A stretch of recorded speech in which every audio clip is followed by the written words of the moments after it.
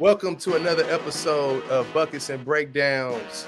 I'm here with a friend of mine, very good player, high IQ point guard. Man, we shared some of the same views on the game out here in Atlanta, Georgia, but also we were also a part of a memorable game, man. Kobe Bryant's last game, which he was on the floor and I was behind the bench. Also a very good college player as well. Had a very interesting journey. Shelvin Mack, welcome to Buckets and Breakdowns. Hey man, what's up, man? I appreciate you having me. No, I love to come on your platform. But one thing is throwing me off right now. Is this you right here in this Buckets and Breakdown in this bottom right corner? Is that right now? Yeah, that's me. That was before the hair went bald. That was before you had the Kobe Game 6 haircut? Yeah, when I had the half, it wasn't even a full one. This is like the half on the haircut. Nah, man. Appreciate you having me on your show, man. No, I appreciate it, man. I like the setup. You got the Think Positive back there. I got to get some of that ambient light. What's going on, Baller's Life? We need to send that over here. But this is the legend, Kobe. We got to have him up there. Great. Yes, sir, man. So I just want to talk about your journey, man, your game, some of the things that you've been through, some of the stuff that you learned along the way, and whatever we can use to help influence the next group of hoopers, anybody that just loves the game, fans of yours, and just give them that insight, man. That's why I love doing this. The good folks at Baller's Life have provided the platform. Let's get to it, man. So you from Lexington, Kentucky, man. What's that scene like, man? Was a heavy influence with Kentucky, UK, man? What's that like? No, growing up, it was very heavily influenced with UK basketball. That's when it's in the prime time when you had Rick Pitino. You also had Tubby Smith. So Tony Delk, I'm up with Tony Delk to this day. Yep. You had Derek Anderson, Watson McCarty, Brian Mercer, all of those guys coming through at that age. And then when I got in high school, you still had a squad with Tubby. With Keith Bogans, Nazi Muhammad, Tayshaun Prince. So, growing up in Kentucky, it's a straight basketball all day. And the crazy part is, I don't think any other state does it right now. But Kentucky's only one state champion. It's not like 6A, 4A, 5A. Oh, wow. Yeah, it's one. So it's real basketball up there in Kentucky. The talent might not be there, but the passion and everything else there is A1. Now, I know there's a couple guys that have came from Kentucky, but Louisville, I know D'Angelo Russell's from out there. I know Rajon Rondo's from out there. And Derek Anderson, if I'm not mistaken. That's as far as I know. Who are also some homebred guys? Yeah, you got Allen Houston. Oh, Allen Houston, okay. My class coming up in high school, we also got Darius Miller. That's one of my close friends. We had you together. Okay, yeah. About 6 to 8 years in the league. Shooter. Also, you got a lot of different players. Now I'm kind of getting distracted for everybody. I don't realize I keep looking to the side. I got kids going on. I got kids right now. Hey, man, that's the full-time job. That's the full-time job. That respect the fathers, fatherhood. That's all good. We currently growing, over the course of over the years, Kentucky basketball is blowing up. Like you said, D'Angelo. Keelan Martin right now with the Pacers. He also went to Butler from Louisville. So we slowly kind of getting it, making it on our way. So who are some of the guys you played with in AAU? So in AAU, I played in Cincinnati. We didn't really have a big team here in Kentucky. So I played for the D1 Greyhounds. We had OJ was the man in high school.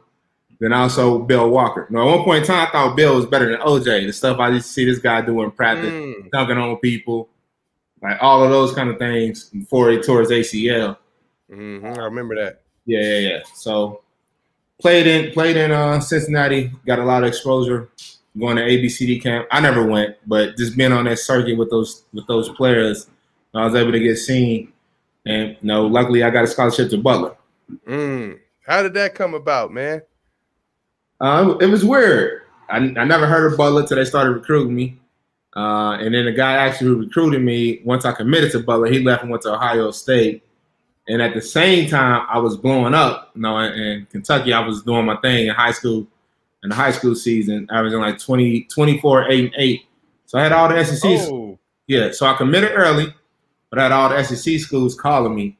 So I was trying to figure out what I was going to do. But overall, Butler was like the best chance for me to play right away. I had to sit on the bench, wait for somebody to leave. I just wanted to get to it right away. Mm-hmm. How much time did you spend there? You left after your junior year, right? Yeah, I did 3 years at Butler. Back-to-back national championship, lost in the title game. It wasn't nothing else I could do. I don't understand why I'm going back to school. Yeah, we got to talk about that, man. Obviously, Brad Stevens, one of the best young minds the NBA has seen, and even as a college coach, you can see his brilliance as well. What were some of the things that you picked up early from him, and what do you think made him so special as a coach? I think he's a great coach because he has the concept that we have is like KISS, keep it simple, stupid. Everything we did was very simple and right to the point. I know a lot of guys had practice in college for about 3 or 4 hours. Like we had an NBA style practice. We practiced every day for about 45 minutes. It was at 6:15 in the morning. So you had a discipline to get up every single day. I was late the very first day, one at a time. So but it just built you into a routine, and it's kept everything simple. Whether you make the extra pass every play, whether the scouting report is not going to be. Some people give you a scouting report, it might be a book full of information. You're going to give you one sheet with everybody on it. It's what they do. It's what they do well, and he simplified the game for me. Yeah, I find that just as a coach. When I get a chance to do a scout and present to the team, I try to keep things really simple, in the sense of, personnel, what guys do, shooter, driver, crasher, 3-level scorer, drives right, shoots left. Just remember the basics, you know what I'm saying? Because I think that's one of the keys, especially with younger players, is you don't want to, as a coach, I don't want to get used to hearing myself speak. And it's not about me. It's about the information getting to you so you can apply so we can win this damn game. Remember what we're trying to do. I got you. On Buckets and Breakdown, what's my scouting report? I love to ask people this stuff all the time. Hey, so with Shelvin, to me, I don't think you got to – I think we got to give you different stuff on the menu defensively. If you get a steady diet of what we're doing in the pick and roll per se – you're going to pick it apart. Every now and then we might just trap you. Every now and then we might hedge. Maybe after a timeout we might just, be in a plug, you know what I mean, which is at the level of the screen and going with the roll, get over, contest late. So I know you reading that third guy on that tag man and seeing how far he engaging off the roll, and then you play off of that. You playing off of the big being back. I mean, you're a dynamic player, man, and you know how to make guys better around you as well, knowing when it's time for you to eat. So, I would just give you a different look every time. Hey, man, that ain't what y'all do. I don't know why you would do that. It don't make sense. I give you the scout report on me. But make you go left, finish left? Make you go left. But I'm a pro, and I perfected it how to get back to my right. So I already know. I was going a little too far, but I already know. Make you go left. We're gonna see you left, but I'm an unselfish player. I just throw it to the short row every time, man. Hey, but see, this is what you do. I know what you do. So if you got a popping big, you're gonna hit him with that behind the back, and then you're gonna follow. And then get it on a handoff and get back to your right. That's or a snake. All right, my bad. No. So man, when you at Butler, man, I mean, you guys had such a Cinderella story twice, man. Mid majors, knocking out big time teams. You got all the way to the championship. You lost to Duke the first year. We lost to Duke the first year. Crazy thing is we lost in Indianapolis. That's where Butler's at. It's in Indianapolis. So at home. Yeah, at home. About 5 miles from campus. That's where we lost. Oh man. Yeah, I'm still mad at Coach Stevens to this day about this. Oh man, what happened? Championship Monday, he made us go to class. I know we student athletes and everything. I think that was a distraction. Now, actually, one of my teammates said that was a distraction. That's why we lost. Like going to class, take notes. No, exactly. But yeah, it was 6 miles from campus. Something you never feel again. I didn't play on the USA team. I didn't play overseas. Played in the NBA Eastern Conference Finals. This is never a feeling you're gonna get playing in front of 70,000 people again. This is not gonna happen, and it's gonna be a while before it happens again. Dealing with the COVID situation, that people can kind of experience that and feel that. Mm-hmm. What's that environment like? What's that feeling? Championship day. The crowd, layup line. The scout. What does that feel like when you run out and you see all those, people there supporting and even not supporting? Yeah. It's, to me, it's a big blur. I look back on it, and I kind of understand the same thing as Coach Stevens was doing. So I say keep it simple. It's like if it's any other Monday, we'll go to class. And actually, I think it was the point. It's a weird dynamic with that because also the game is at 9:15 at night. People don't realize that you never play that late at night, so you got all day coming from Saturday just thinking about the game, like your life. I'm overthinking about one shining moment. I gotta make sure I got my pose together or whatever I want to be.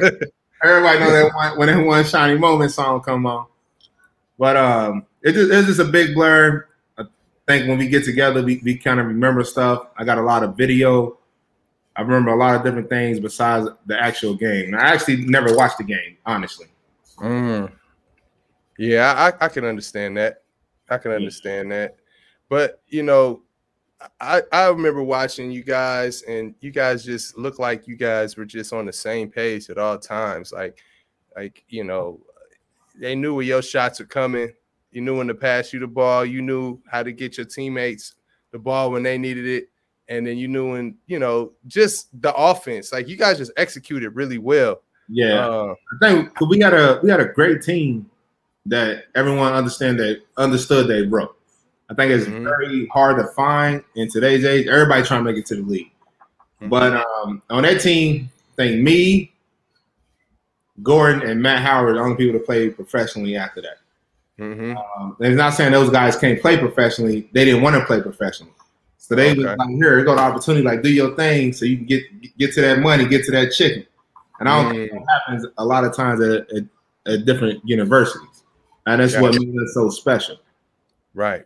As you see Gordon Hayward, he's still out there hooping, doing his thing. I remember in the G League, we actually played against Matt Howard a few times. I think he was in Fort Wayne, if I'm not mistaken. Yeah. We went. He was a hooper, man. But what made Gordon so special? And as far as being a teammate of his, and being in a line of fire, and just going out there and hooping every day, going to war together. Yeah, I think what made him special is us coming from a mid-major. we are usually smaller than everyone else. So he played a 4 a lot. People don't realize that. He's 6'8". He played a 4. Matt played a 5. It's also on the side. So he has always had that mismatch problem. As you can see today, they kind of put him a lot at the 4 now. It's like either he's going to be too big or too fast for whoever you got guarding. He's always become a mismatch problem. And he puts the work in every single day. I seen him come in the gym and just consistently just lay a brick, then another brick, then another brick, and then he become a max player. That's what happened. Right. Yeah. So when you first got there, Butler, I mean, obviously your first year you guys took a tough loss, but had a great journey, man, getting to the championship. Second year, same group, same thing. When did you realize that you had a chance to be an NBA player and that your dream of being an NBA player was going to come true? All right. So I went to school for 3 years. So the first year, we played in Horizon League the whole time. It wasn't a Big East in which currently Butler is playing in. So my first year, I think we won probably like 20, 25 games in a row. Then we went to the tournament. We played your boys down there and from LSU. Okay. Marcus Thornton gave us the blues, boy. When I tell you the blues. That boy can score, man. He can score. So we played well. Me and Gordon played well, and we was able to do our thing. But then that summer, I got a call from the USA team. They wanted me to come play on the USA team, the U19 team. And me and Gordon both, we went there. Obviously, did all the Nike camps. LeBron, Darren Williams, we did all that when you were in college. But doing the USA experience is when we playing against like Evan Turner, everybody else is when you get on Google, look at the thing, like in the mock draft, they there. Mm-hmm. We see these guys every single day, but we smacking them by 20 in practice. No one else see it, but we smacking them by 20 every single day in practice. And that gave me like the confidence is like, I think I got a chance. If he going top 10, I think I got a chance. I ain't that bad. You know what I mean? Mm-hmm. Right. It kind of gave me the confidence to keep going and keep pushing. And went back to school, is able to like work on my game, know what I need to work on, need to work on my body, need to work on my turnover ratio. And I was able to put everything together. And then having Coach Stevens, we was able to match it all up. And it went back. It's just a story. Yeah, because like I'm always curious, like, it's the dream. Everybody really wants to go to the NBA. Like, that's the dream, right? Like when you hooping, you thinking about playing in the league, right?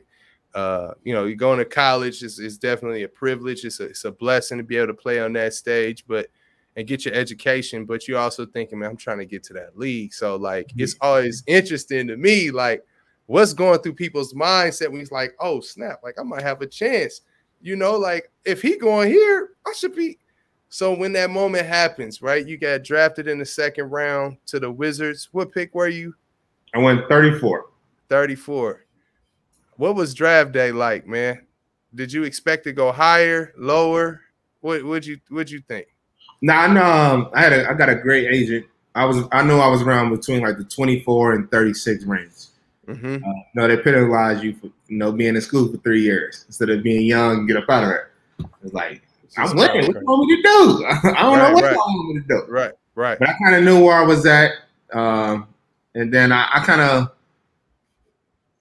start understanding the business as I enter the draft. So it was actually best for me to go 34 instead of going 28 because me going 34 is an opportunity for me to play right away. Like late in the first round between 26 and 30, you want to playoff teams. Like, you ain't got to play. Like, what you talking about? You sitting on the bench. You going down there and work on your game. Right. So I kind of ended up in the right situation. But that day was very surreal. It's something you always dream of. I think it's one of the few times I cried. Mm-hmm. I was just proud of myself. A lot of people get mad when I say like, you should be proud of yourself.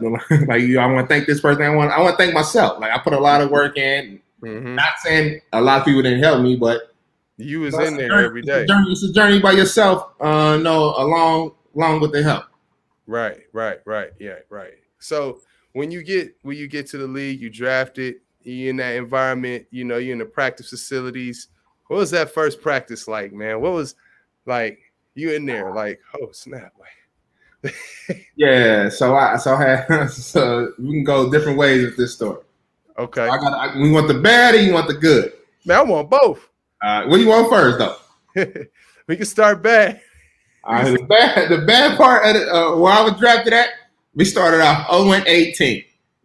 So I was probably on the worst Wizards team ever put together. Oh, damn. In life. Damn. Like, I don't think you can put this team together on 2K. This team was bad. It just didn't mix. Why was it bad, man? Just the players in their time in their career just didn't mix at all. I got you. You want to hear the starting lineup? Go ahead. Hit me with the lineup. All right. So we had John, my homeboy.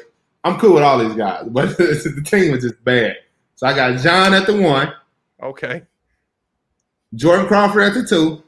Hey, shout out to JC, man. He gets some buckets though, but go ahead. He get buckets. He give him up too or what? All right. Yeah, the 3 was Nick Young, who gets buckets as well. Not enough basketballs already. Then we got Andre Blatch at the 4. I love Dre Blatch though. He nice. I always like his game. He need to rock too. Yeah, he got to be the hub. He got to, I got you. And then we had a young JaVale. JaVale been balling late. I'm glad that he's like overcome all that stuff. But we had JaVale at that time when he was just on Shaq and the Fool, doing crazy stuff, all that stuff. Like it was just I don't know what was going on. So that was my rookie year. That's what I went 18. Yeah, and it was the lockout year. It was like when you play back to back to back to back. Damn. Yeah. So it's like that's all that was right there. But so okay, that was the bad part. So what was the good that came out of that? You got to play more. I got to play more, but I also was able to be around some cool vets. Roger Mason is one. Okay, shout out. And then Rashard Lewis. Okay. No, Rashard Lewis is a second-round draft pick also. But at that time, he was the second highest-paid player in the NBA. So he like, yeah. Shout out Rashard. Trying to get him on too. I need him on buckets. Big bag. Yeah, for sure. Shout out, three-headed monsters. Yeah. So he was able to like show me like, hey, don't worry about this. Keep grinding. Like I was in your same situation. Just keep working. Things may happen and may not, but it's the kind of the way you do it. He was a straight pro, even though he wasn't playing. Because that's when they kind of started the transition and like the young guys play, not someone who's solid, like second highest player in the league. He should be playing, but it's the young dude that's still being professional and show up to work every day, still getting his work in. So that was a blessing in that, is that I was able to see him instead of getting caught up with all the other stuff that was going on. That's what's up. So, sometimes when guys come into the league, it's a little bit of an adjustment. Was there anything that you seen within your game that you needed to improve immediately? And then how did you go about, improving that? Now, so what I learned within the first year, I got cut the second year. So what I learned in the first year is I got drafted being who I am, right? So, even though I'm only playing probably 10, 12 minutes, I'm over like, damn, what I'm doing wrong? I gotta play like him playing. Like, nah, that ain't what it is. I ain't playing because I'm behind my boy John. He number one pick. What we talking about? He gonna play. Right. I don't care what you doing. He's still gonna play. So I don't understand that business aspect of it. Mm-hmm. So what I learned over there is like I'm never gonna be as fast or athletic as him. I just gotta be great at what I do. Mm-hmm. And that's when I continue being great at what I do, whether it's shooting floaters, making the right decision, being a great teammate. It's like being great at the things that I can control. Mm-hmm. I hear that. Yeah, I hear that. And sometimes I think that understanding that right away, the sooner you can understand that, I feel like that's when your career takes off. You got to understand how you can fit in on a team, what's going to give you longevity, but there's also things that fundamentally that everybody got to do. We talked about this on the phone the other day. You still got to be able to play some type of defense, team defense, rotate, right? Have your teammates back. You still got to talk. But then on the other end, that's what, you still got to make the open ones. Yeah. Right? I'm shooting like Kyle Korver. Yeah, But don't leave me open now. Yeah, exactly. Make the open ones. And then, just playing team basketball. So I seen, just looking at your career that you mentioned you got cut. You had to go to the G League a little bit. Sometimes you got to take a couple steps back to take some more steps forward. Talk about that whole process and what was going through your mind during that time. Oh, yeah. So it was tough. So it might have been the second time I cried when I got cut. It was like, all right. It's the only job I ever had. You got to think. Coming up from Kentucky, being the best basketball player around, never heard nobody say you're not good enough. None of those things. Going to 2 national championships, like, hey, man, we like what you did in college, but right now, this ain't it. Like, you kind of got to humble yourself, get yourself together. But in the course of the thing is to stay consistent. Like, I knew what I did wrong. I knew I needed to work on. I was trying to be someone else who I wasn't. Just be the best version of me. Mm-hmm. What would you break your game down to? Like, I know how I see your game, but how do you see your game? Me personally, one of the people I model my game after, and I talked to a lot when I was going through the whole process, is Chauncey Billups. Mm-hmm. Yeah, that's one guy. Like, we bigger guards. Yep. We can dunk it every once in a while. But I don't know about that. He definitely can hit big shots for sure. I've seen that multiple times. I know back in his day, his Colorado highlights, he was up there. I wasn't up there like at a Butler at all. I'll tell you that. Yeah, but efficient though. Yeah, I think that's the key. Efficient, consistent, and then him being cut from the Celtics, going to the Timberwolves, like the whole thing, a whole journey. He was one person I was able to lean on throughout my whole process. Mm-hmm. That's what's up, man. What kind of like advice? What kind of things did you pull from him? Just staying consistent. A lot of people tell you Rome wasn't built in a day. Right. Lay a brick every day. One thing I learned, man, in Atlanta with Coach Bud, the San Antonio thing, you might have heard about it, is a vitamin. Take your vitamin every day. And it might be just working on your body or just shooting 10 free throws, just working on something every single day. And then at the end of the year, you might be 90%. We don't know. But at least you put the work in for it and you feel confident about it when the situation comes up. Right. Daily vitamins, that's a key part in the development. I think, I think everybody has something that they need to get better at, and they got to chip at it every day. Whether it's finishing at the rim, ball handling, passing, whatever it may be, watching film. And I do think it's just like chipping away every day. I'm working with a lot of young players, whether it's a pre-draft process, whether it's, coaching. And I tell you, we're going to do ball handling every day. We're going to work on finishing every day. We're going to work on fundamentals every day, passing every day. And you're going to get a lot of shots, and that's the thing I try to teach young dudes is it's hard to do it because you're doing the same thing. Don't get bored with it. Like, use your imagination, get creative with it. It's like, all right, we got 10 layups. I'm gonna make 10 layups above the square. Mm-hmm. I'm gonna try something different. Like, have fun with the game. I don't think people are having a lot of fun with it right now. Right. Hey, that's a good point. The business side take away a little bit of the fun, maybe. I don't know, but you can see the guys that are having fun, man. I watch it every day. I see Ja Morant and them boys. They look like they having a lot of fun. Yeah, and it's only one max play on there. So we're talking about business, or they having fun. They all gonna get their money, but they doing their thing out there. Word. So, is there anything that you would say that you learned? Let's say like pick and roll. I always admire your decision making in pick and roll, right? Where did you learn that? And is there anybody that you pull from or you study to be good in pick and roll situations? So truthfully, when I signed some 10 days in Atlanta for the Hawks, I was with Kenny Atkinson. I think Kenny Atkinson, former coach of the Brooklyn Nets. I think he's assistant coach with the Warriors right now. Mm-hmm. But I think he's one of the best player development coaches, out there, right? Like this out there.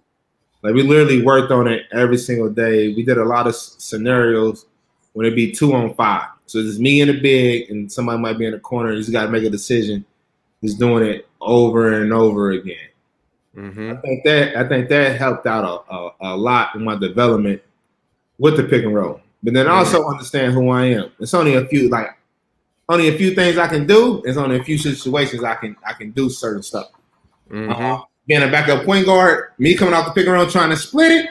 If I turn that thing over, I'm coming out. Yeah.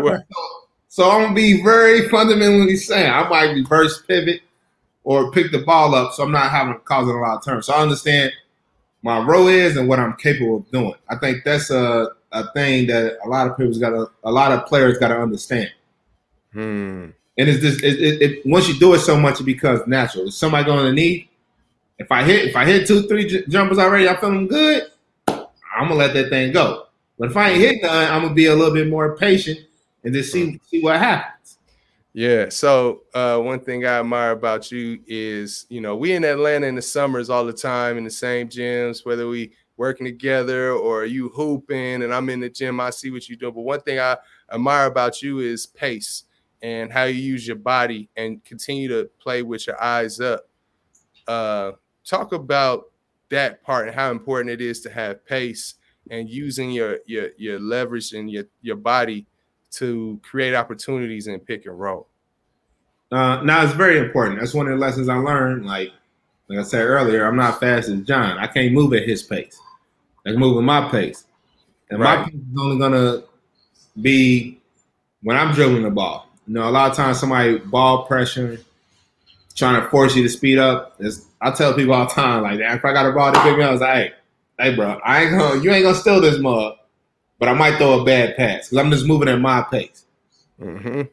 But I'm moving at my pace. Only way I'm able to move at my pace because I did the homework of studying the plays. I take the time and practice the pump fake and throw it here. So I understand the timing and all that, and it's calculated in my head.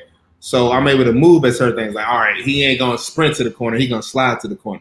It's like all these different factors that I'm thinking about when I'm going through a simple warm-up drill and practice when you got to make 12 shots, somebody slide to the corner. I can see how someone's sliding and how someone's running. Mm-hmm. And I also take the time to understand I can throw the ball on the seams or I got to throw it the right way because I want to assist out of the play. So break that down. Hold up. Break that down right there. That's a key. That's a real key right there. The seams of the pass. I was a shooter. Me personally, you could do all the pick and roll, they tag. I'm waiting for the shot. You know me. You need it in the seams in your shot pocket or you can catch it anywhere? Honestly, I could catch it anywhere because I'm going to find the seams anyway. But if you throwing it in the seams. You got the ball and rotate it yourself? Yes. And if I can't shoot it at my pace, then I'm going to drive or make the next pass. But if you give it to me in the seams already, bro, that is a shooter's delight right there. Oh, yeah. I'm a point guard. I want to get assists. I ain't trying to throw it to you for you to miss the thing. Like, that ain't what I'm doing right now. Right. I want the coaches to get the book, get the thing. Like, all right, Sherman got 12 assists. We need to leave him out there. I need that. Right. I can't throw you no bad passes. Right. So, you know, that I think that's the key, man. It was one time we were in the gym, and I want to say we were doing 3-on-3 when we had Denny Avidia in there and Teo Maladon and those guys was playing. It was a pin down, and I think you said if I give you a look, if I bounce past it, that means curl. I know you don't button to break that.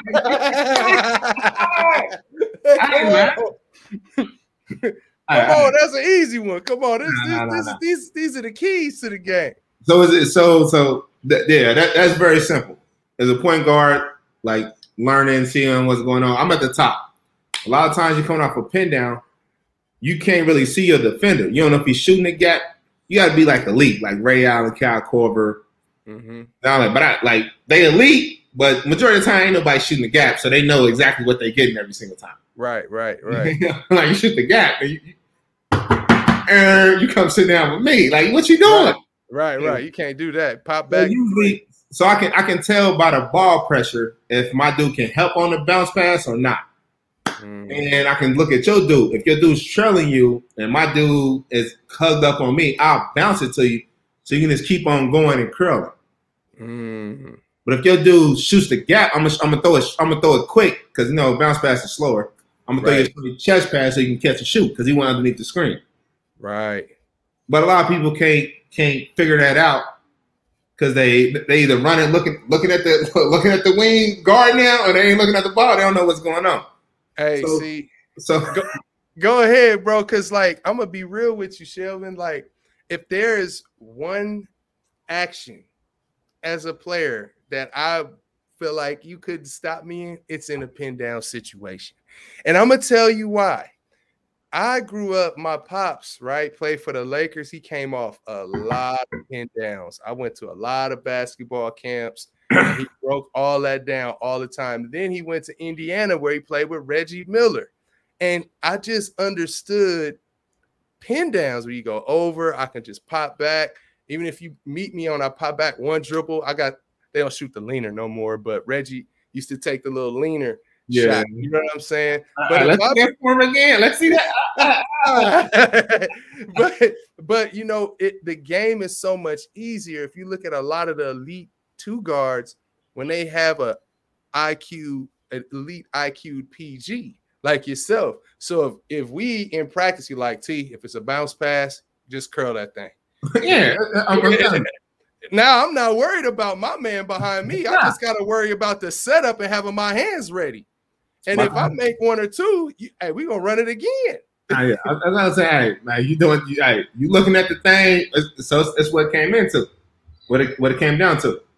You looking at him, I'm throwing you the ball. That shit didn't hit the big's leg. I got a turnover. Now I'm coming out the game. Hey, and it was his fault. It was my fault. Yeah, coach saying it's my fault. Hey, I don't got the money they making or whatever. Hey, come sit down. So you come over and tell him, hey, I see everything that's going on. I can see the big. I see your man or whatever. I'm gonna lead you to wherever you need to go. Just trust me. Right. And I want you to shoot it. I don't want you to pass it back to me. Because I didn't play with some people. I know how to throw it messed up, man. Like, oh, yeah, I'm open. I know how to do that. I want you to eat. Do your thing right now. So that's all it is. I'm going to catch, shoot it. I'm not going to rush it. I could curl it. Now, one thing I would do, or I like to see, or I even teach this, is when you curl, boom, you can take the dribble, take the bump. Because sometimes that big setting the screen, he got to eat too, man. You know what I'm saying? Take that bump. Engage the big, drop it off. If you playing with an elite big, an easy dunk. But the thing is, you're talking about like a floppy action. So the thing exactly. Or wide pin. I love the wide pin. Instead of big, look at me every single time. It's like, I trust you, you trust me. If your dude's above you, when you set the wide pin, I'm throwing it to the rim. Don't even worry about the pin.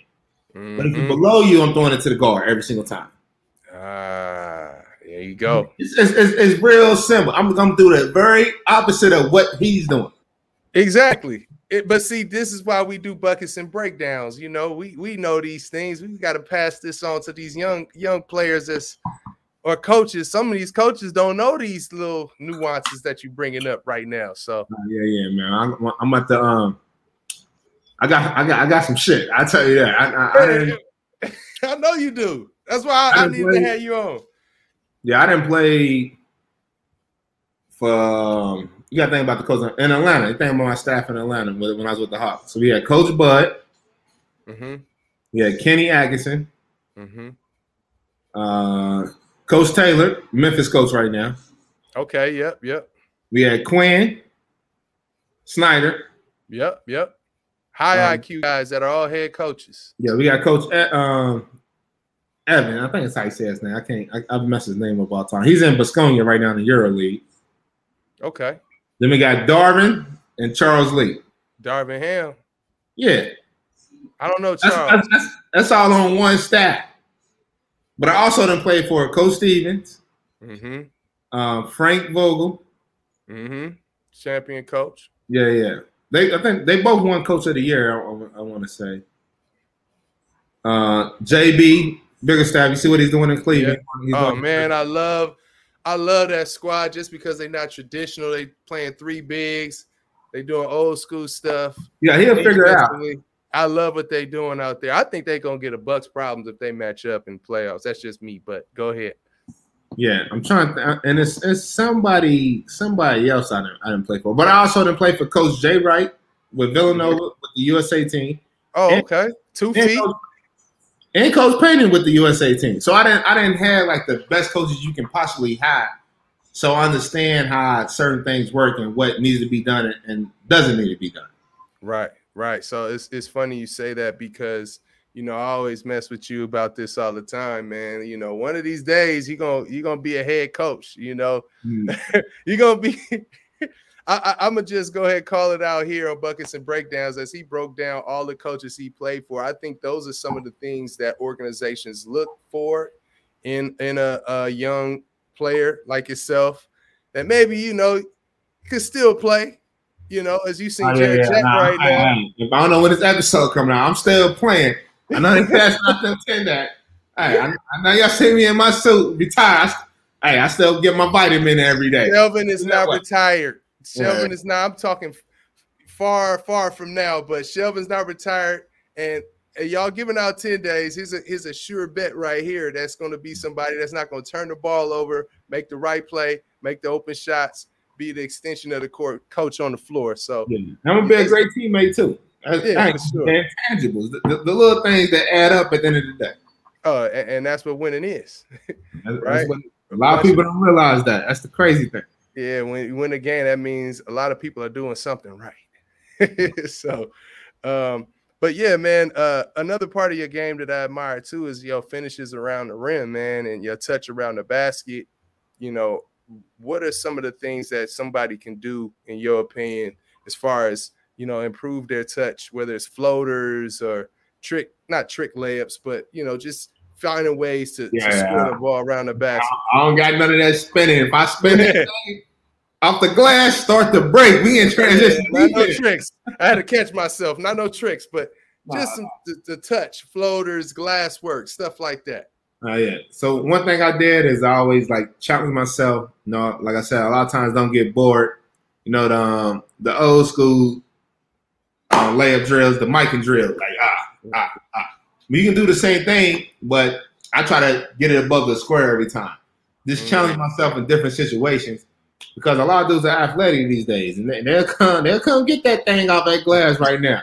So you try to challenge yourself. It's also harder for you to do it because you never did it before, and you just working on different stuff.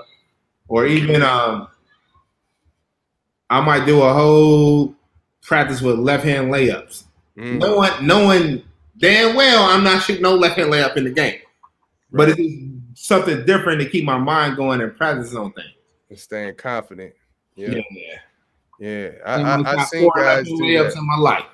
It's crazy because you know, when I was in New Orleans as a video coordinator, you know, in the summers, guys would come back sometimes, and CP, Chris Paul, he came. I remember one time he's like, I'm doing everything left-handed. And so sometimes we have staff runs and he'll jump in. He's like, yeah, I'm playing left-handed, everything left. And bro, like cold with the left hand. Never use it like that in the game, but that one time you may need it, you confident because you've been working on it. So you put the work in. Yeah. So I hear that, man. I want to talk about another thing too. Like I said, we shared a moment in basketball history. The man behind me, Kobe Bryant, may he rest in peace. I was in the building his last game as assistant coach. You were on the floor. Yeah. Talk about that game, man. What was that like? What was that experience, man? So that is one of the moments that like I remember playing basketball. And I actually don't remember nothing about the game. That's the crazy thing. I know Kobe was cooking. I think the reason why I don't know anything about the game, y'all can get y'all's film out and you can bring it up on the little corner down here at the bottom. I didn't get scored on none of that 62. So I'm gonna put that out there right now. I didn't get none of that. So it ain't on me. But no, I say it's so funny because that whole environment, man. I just remember everything. Like, I remember all of the other stuff besides the actual game. Yeah, the ride to the game. The sun was just brighter that day. It was great weather. You know, just going through the tunnel, like dang, every step, like dang, this is it. You step out for warm-ups. It's all kind of stuff going on. Yeah. You get to the floor, every celebrity, every rapper, well, not every rapper, Jay-Z, the actors, actresses. It's like, dang, this is like a championship game. But go ahead. Yeah, so the one thing I definitely remember more than anything is that day Nike gave everybody the Kobe shoes. Mm-hmm. The black ones, right? The black ones, yeah. And and I was doing a game at the free throw. I was like, hey, bro, you sign my shoes. I'm leaving here. I need to get them done. So I didn't even get a pair of those. I didn't even get a pair. So I was definitely able to get that done throughout that process. But what you saying is showing up to the arena, you got Secret Service outside. I'm like Obama coming to the game tonight. Like, what's going on? It was that level intensity and the aura around the whole situation is just like it's just hard to talk about. Like, and then the other crazy part about it, so I got in the middle of the season, I got traded to Utah because they're trying to make the playoffs. They thought I was a great fit to try to get the run done or whatever. Yeah, that game was decided if they made the playoffs or not. Yeah, right? It was a very important game for us to make the playoffs. Yeah, it was a big game. But the bull crap with the NBA and stuff was going over. Houston Houston needed to lose the game to make it. But I'm gonna tell you, no. But and they was playing Sacramento.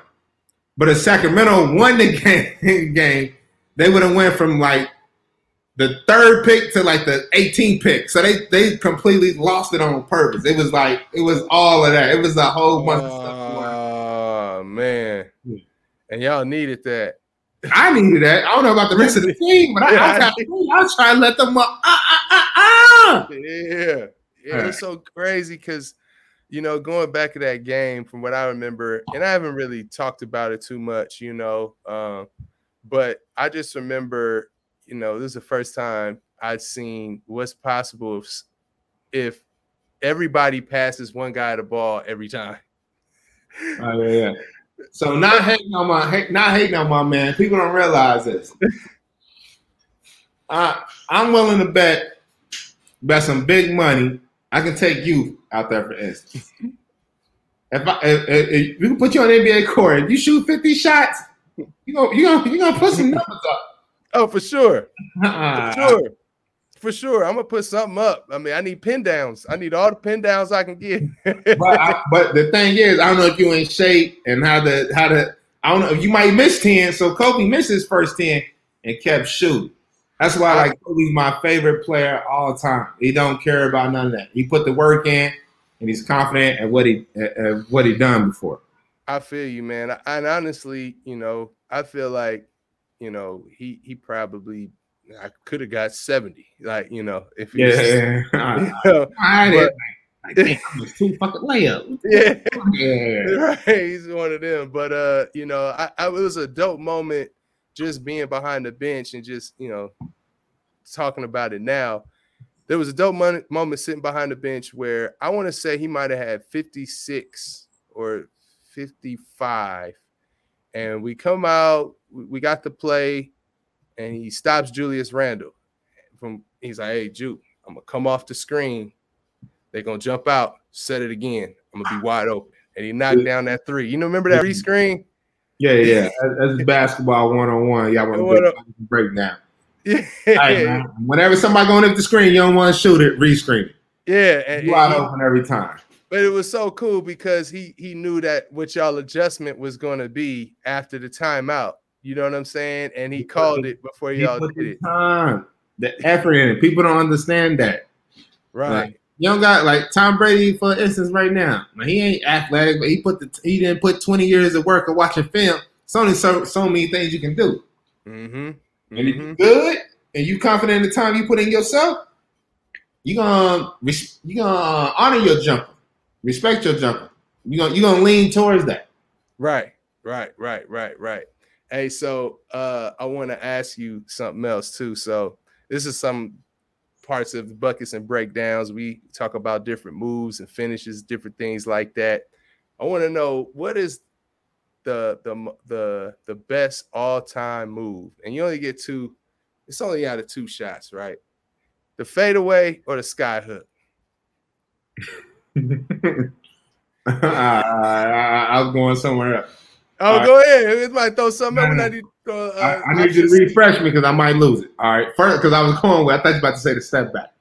Oh, no, not the step back. We're going to go to the step back and fadeaway, I put them in the same categories. Oh, okay. Me and my friends have this conversation all the time. So go ahead. Why you say that? If you're shooting a step back or a fadeaway, it means you're not open. Pass the ball. That's true. That's true. There's no other reason why you should be stepping back, because you can't shoot this motherfucker right now. So obviously MJ made the fadeaway, effective, popular. And my boy said it.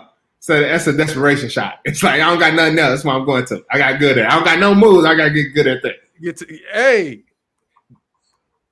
I mean, I feel like with the step back, since we talk about the step back, I think it's a matter of, obviously, okay, there's a lot of different ways you can use the step back, right? So if I'm driving left, right? Let's say I'm driving left. I can't get into that block for the layup, right? You're going to body me up at some point. So right? That's right. You can't get to what you want to get to. But if I hit you with that little bump, not that push off, but that bump, you're gonna be on your heels and you got to get back to your toes. I step back. I just got just enough space to get that thing off, right? And that's the reason why. That's the reason why greats are great. They master those situations. It's like, you know, all my moves. You know, I can't do this and do that. I got to be great at this. One thing I'm also noticing right now, Luka Doncic does this a lot. Is the when they close out from three, the jab, the pump jab, he kind of crosses left and then steps back. That one right there, it looked like he opened the way he breaking the defense down because they coming out on that top leg. He opening that top leg, they trying to recover. I don't know. I got to see that. I see it. He shoots step backs every single time. Okay, so the one that's just the one when you can see it sometimes. He don't probably do it as much this year, but so his left foot is pivot. He pump fake, cross that with his right foot, then step back. That's how you get to the step back. Well, okay, your left foot pivot. You could either jab right away and then no middle, so they trying to cut off the baseline, right? Boom, and then he cross step. Yep, step back, and then you on your heels. It takes a lot of work because all that footwork you're talking about. It goes on the It ain't for everybody. No. But the sky hook, I don't care how good you are. I don't care how talented you are. We can get Jordan out there today. He can't hit 5 out of 7 sky hooks right now. Hey, bro, that is hard. I try to practice it one day. For you to perfect that is unbelievable. Yeah. I agree. But honestly, that's one thing. It's crazy. It sounds funny and weird tying them back. That's what I do to work on my floater. Because it's this touch. I'm with you on that. Yeah. I know I'm never gonna. If I pull this out in the game, that means it's 107 to 106 with 2 seconds left. That's all I can do. That's all I got. Right? Like, you remember Avery Johnson? I stole the Avery Johnson hook. He had one where he used to come through on the left, and actually Isaiah Thomas was doing it for a while. Oh yeah, off the glass, a running hook. Nah, I got different variations, but from the free throw line to straight on, like Kareem Abdul did, that is a skill that I don't think anyone can ever master again. Again, it's over with. Yeah. Nah, it's 100% over with. Mm-hmm. I hear you. That's hard. Now, what you think was more effective, the Allen Iverson crossover or the Harden step back? See, I was about to get to that one, but the step back. Why you think that one? Because you can use a step back no matter what body size or whatever. The crossover, you gotta be a certain situation, your body fat and all that to do that crossover. But step back, you don't need no separation. You don't need no body contact, or you can use the body contact and still do it. That's why sometimes you see on Instagram, you see big fella hit a boy with a shoulder step back, cash. With the step back, you're able to use different things. The crazy part is, I'm gonna ask you on Buckets and Breakdown. Do you remember when the step back came in? Was it D Wade? I remember 06 D Wade used to do the step back all the time, but he used to do it. He didn't catch it step back. It was like a stop. Yep. You know, and Paul Pierce did it a little bit too. Paul Pierce had a cold one, and then Dirk mutated the whole step back with the one leg, and that changed the game too. That wasn't a step back to me. That's just a post. It's just you getting a shot up. But I'm talking about like step back. Who's the first person to do that in your eyes? As far as a step back go, and it had to be somebody before James Harden. Did Ginobili used to do it a lot? I know he monitored his game. Yeah, Ginobili had it. Paul had it. I was trying to go even earlier than him to see if there was anybody that used to use it. And that thing changed so much to sidestep now. I want to say, I was about to go super old school. Oh, yeah. Nah, not like that. I can't even think about anybody. I was gonna go like old school, like Dale Ellis. Shoot, I want to say Antoine Walker used to do it. Yeah, I don't know. Antoine, that's Big Blue Nation right there. That's in Lexington right there. Shoot, I remember AI used to do he used to do it kind of different though. He did it like D Wade, but he'll snatch it back between his legs. Yeah. So you're right. It's like I think D Wade may have been the one. I think Gilbert. Gilbert used to do it. Oh, there you go, Gil, for sure. Yeah, for sure, Gil. There you go. Gil had every bucket. That dude was a straight monster, man. When you see him in person too, you see how big he was as a point guard, how he could really come downhill and stop on a dime, step back, handle. That dude was a problem. Go through the contact. He was tough. But well, yeah, bro, I appreciate you, man. You know, I won't hold you up too much. I know you're on daddy duty, man. She's slowly waking up right now. Now, man, I appreciate you having me on the show. Yeah, but Breakdown Ball's Life. I keep looking at the. Hey, man, you got blue or green eyes, man. What's going on here, man? Hey, man, what's going on? Hey, man, all I know is I look like I'm sleepy. I'm wide awake. I don't know why I look like I'm sleepy. I wish I could blow us up. What's the color of your eyes right now, man? Hey, man, they brown, man. They brown. Okay, they brown. Hey. Hey, hold up. My producer, before we get off, he said Larry Bird. Did he have to step back first? I don't know. I got to check. I feel like Larry might have had to step back first on the right shoulder. Nah, he had the shoulder work. Oh, he's gonna pull it up on us. Let's see it right here. There we go. The breakdowns. There it is. The Larry Bird step back. Hey, I think that's just. Let me see. Hard jab, step back. That's Dominique Wilkins. That's Dominique Wilkins too. With the push out. Shout out to Daniel for throwing the clip on right quick. We need to get more of those, Daniel. We need to pull up some Shelvin Mack highlights, man. On the spot, on the fly. Hey, all you gotta find. Just find some floaters or whatever. Hey, but we in the auto. I gotta dissect this bucket and break down a little bit more.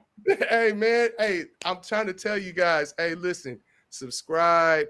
Tune in to wherever your podcasts are being streamed or platform, man. Just check us out at Ballers Life, the good folks there. Buckets and Breakdowns. I'm Thomas Scott with Shelvin Mack.